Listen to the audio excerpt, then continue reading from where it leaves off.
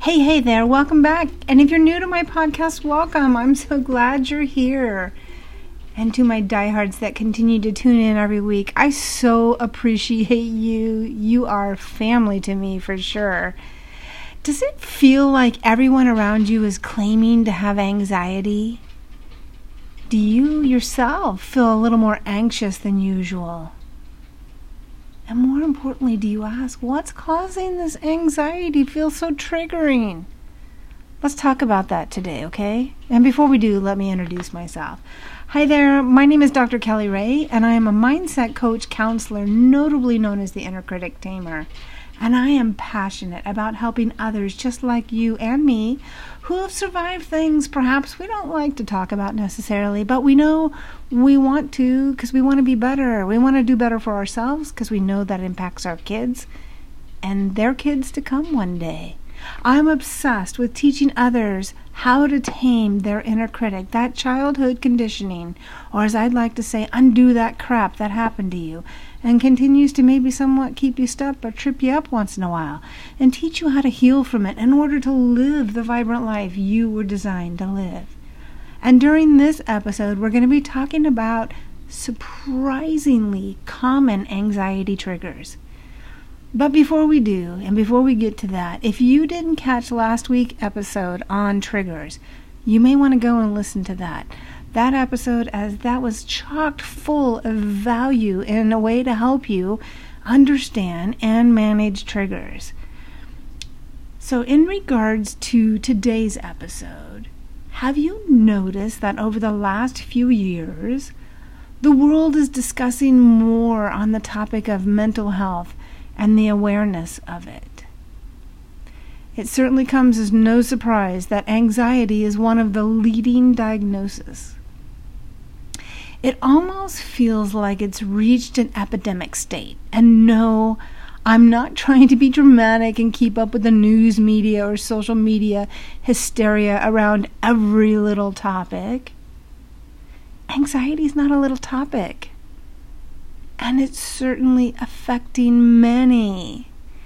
While it's perfectly normal to have some anxiety on a fleeting basis, it's not normal for it to wreak havoc on your day-to-day life. What triggers one person's anxiety may not even register on the radar for another. So it's important to learn and take stock of what may or may not provoke your anxiety. With knowledge comes power. And what we choose to do with that power ultimately impacts our lives in a healthy or unhealthy way. As I shared, what triggers one person's anxiety may not have any impact on another person's anxiety radar, and vice versa. And the same goes for treatment. There's not a one-size-fits-all pill. What if,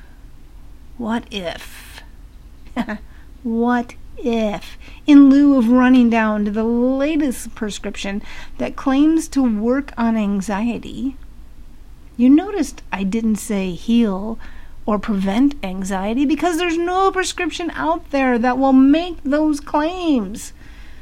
What if I could share with you some very common things that we may do inadvertently that triggers our own anxiety?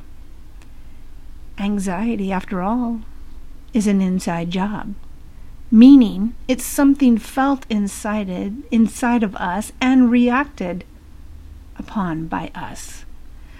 So let's take a look and see if any of the following are things that you can look at with regards to reducing the triggering effects of anxiety in your life. Number 1. Oh, I hate to even say this one, because those that know me know how much I love this one. Number 1 is caffeine. Topping the list, caffeine can do many things, including inducing anxiety. It can be great in small doses, though tolerance levels will vary from person to person and from age to age. In some people, too much caffeine can be a trigger that worsens existing anxiety. Fortunately, it's also an easier trigger to control. For example, some people might find their anxiety improved simply by cutting back from 3 to 2 cups of coffee. Don't even get me started on the energy drinks, folks. Don't even get me started there. I love the idea, though, of baby steps. They are great measuring tools for gauging what works and doesn't work. You know, how many people do you know, for instance, that decide in January they're going to go get in shape, so they clear out their cupboard of all their food, buy only quote-unquote healthy food, whatever that is to them, go and exercise 5 days a week and drink, 500 gallons of water. I'm being exaggerative here. But they do all of those things in the hope of feeling better inside their skin. But what really is working? They just did it all or nothing. And is it any wonder that people fall off track by the end of January with their new healthy regimen? Because you're just going from one extreme to another. Baby steps. That's what it's about. Taking baby steps and measuring along the way and implementing or pivoting when it's necessary to do so. Number 2, a messy home environment. This one often surprises people. A messy home environment doesn't always cause stress or anxiety for people. But in an individual with anxiety, it can make a huge difference. If you struggle with anxiety, consider evaluating your home environment. A cluttered home can sometimes be an issue because it sits in the back of your mind on your to-do list. That proverbial mental to-do list can be triggering for anxiety, resulting in a number of responses, including insomnia, increased stress, reduced ability to focus, and more. Small changes, such as adding the house to your to-do list or simply tidying up on a regular basis, has the potential to reduce anxiety. But this may not be true for everyone. But I can tell you for myself, there's been times even I've been so busy, between work and raising a family and that, a couple days go by, a week go by, 2 weeks go by, and your normal routine things of maybe doing laundry on Sunday have now turned into a 3-day event because you put them in Sunday, but you don't take them out of the dryer till Tuesday, and Lord knows if they get folded. This kind of stuff can cause stress because it's still sitting there saying, oh my God, I didn't finish my laundry, and here it is already Wednesday, and I'm going to have to do it again in 4 days. It's just kind of slowing down and regrounding and regrouping and taking a look at your schedule and finding out where have things kind of gotten a little off track and where can I kind of get myself back on track. That's a great way to manage anxiety. Number 3, self-neglect. Self-neglect and self-care are often tough pills to swallow, but yet still surprisingly common in the world of anxiety. Neglecting yourself and not taking care of your personal needs can be an anxiety trigger. Whether you're not showering regularly, skipping meals, staying up too late, or not getting any physical activity, it's important to evaluate these behaviors and work to take better care of yourself. If you're struggling with getting these tasks done, then there may be more at play, such as depression, which can sometimes go hand in hand with anxiety. I've often noticed that people who suffer from chronic fatigue, fibromyalgia, insomnia, stress, and/or anxiety more often are less likely to practice any kind of self-care regimen than those that don't suffer with these conditions. In fact, many of these same individuals are constantly going to the doctor looking for answers as to why they feel the way they do, while simultaneously not practicing any type of self-care regimen.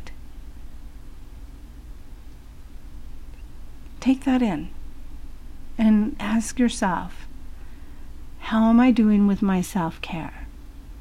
I know there's lots of memes that you see out on social media and that about self-care, lighting some candles, taking a bubble bath, and there's nothing wrong with those things. Self-care also means checking in with your mental health. That means checking in with your emotions. That means managing your anxiety, managing triggers, and using your resources. And if you don't have resources, get resources. Resources are ways to help you, and start practicing those now. So when these triggers come along, you are equipped to handle them, rather than waiting for somebody else to handle them for you. Number 4, not enough sleep. Sleep, or lack thereof, is linked to a slew of mental and physical health issues. So it should come as no surprise that anxiety is one of them. While staying up later than usual on occasion likely won't cause any harm, a lack of sleep over a long period of time can exacerbate anxiety symptoms in some. In some people, small changes such as practicing good sleep hygiene or creating a more realistic sleep schedule can make a huge difference. And one of the simplest ways to do that would be disengage from your phone at least 1 hour before going to bed. Look, our relationship with our phone is the problem, not the phones themselves. Number 5, stress. Unfortunately, stress is a common part of life. Even worse, it can also become a trigger for anxiety. It's extremely difficult to control stress, which in turn makes it equally difficult to control the anxiety that results. While there are ways to reduce stress, it's important to find a way that works best for you and your situation. I can tell you one of them is physical movement. It's a fantastic way to reduce stress. Merely taking a walk and getting some vitamin D can do wonders for stress, anxiety, yes, and even sleep. Number 6, finances. Often going hand in hand with stress are finances. Look, couples don't divorce over finances. Couples divorce over their lack of communication, effective communication over finances. For some people, it doesn't matter if they're completely broke or living with a hefty cushion. Finances simply cause them anxiety. While this may seem like a more challenging anxiety trigger, it can be surprisingly helpful to sit down and make a plan. Many find that having a plan, even just a simple one, can reduce their anxiety significantly. And for a long-term gain in this arena, you'll need to make sure you're actually implementing the plan. We can have all of the tools, all of the strategies, and all of the goals in the world, and the things that we want to do, to see, to have.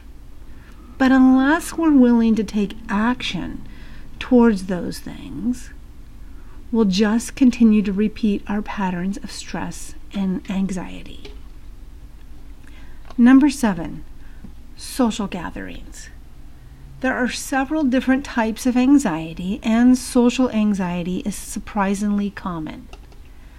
The idea of having to interact with people, whether it be strangers, acquaintances, or even close friends, can quickly trigger anxiety in some.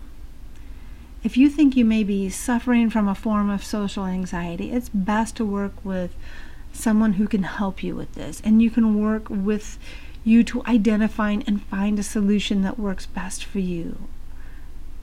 I have lots of strategies and techniques and tools I can work with you on, but it would be a matter of you reaching out and us having a conversation. Know this, even the most extroverted of us suddenly may be feeling different around social gatherings after nearly 2 years of lockdowns and isolation. And although initially the shutdowns were maybe a welcome break, too much of a good thing can quickly turn into mental health issues. And social anxiety has been a big one. Number 8, work environment. A stressful work or job environment can bring on the occasional bout of anxiety. Deadlines, pressure to achieve certain things, whatever it may be. While it's normal to deal with occasional work-related stress and anxiety, it's not normal for it to be a daily part of the job over several months or years. Unfortunately, this may be a more difficult trigger to address. Whether the job or the work environment is causing you stress, it may be time to work with someone like myself to help you address and deal with the stress and anxiety that goes along with it. Number 9, conflict. Any type of conflict can trigger anxiety, whether it's an argument with a coworker, a spouse, parent, child, or even some random person on the internet. Fortunately, conflict as an anxiety trigger can be addressed. By learning better conflict resolution, you can work to better manage your anxiety at the same time. Knowing the triggers that are associated with your anxiety can help you work to keep your anxiousness in check, which will help improve your all mental health and well-being. And if you're suffering from anxiety, I'd love to hear from you and see how I may be able to help you. And if you'd like to learn more about managing triggers or even identifying triggers you struggle with that may be outside of any of the ones that I've talked about here, then I encourage you to get in touch with me. Also, check out last week's episode that I did on I'm Stressed, You're Stressed, We're All Stressed. And if you found this episode helpful, I encourage you to follow this podcast and share it with others. We never know who might benefit from having this information. And just know that every week I will share ways to help you get through your week. And last, and certainly not least, if you'd like to connect with me, here's how you can do that. I'm on Instagram at Ask Dr. Kelly Ray. It's Kelly Ray spelled Kellyrae. My Facebook is Dr. Kelly Ray B as in Brown. My website is drkellyray.com. And my email is drkellyray@gmail.com. Until next week, please know I send you so much love.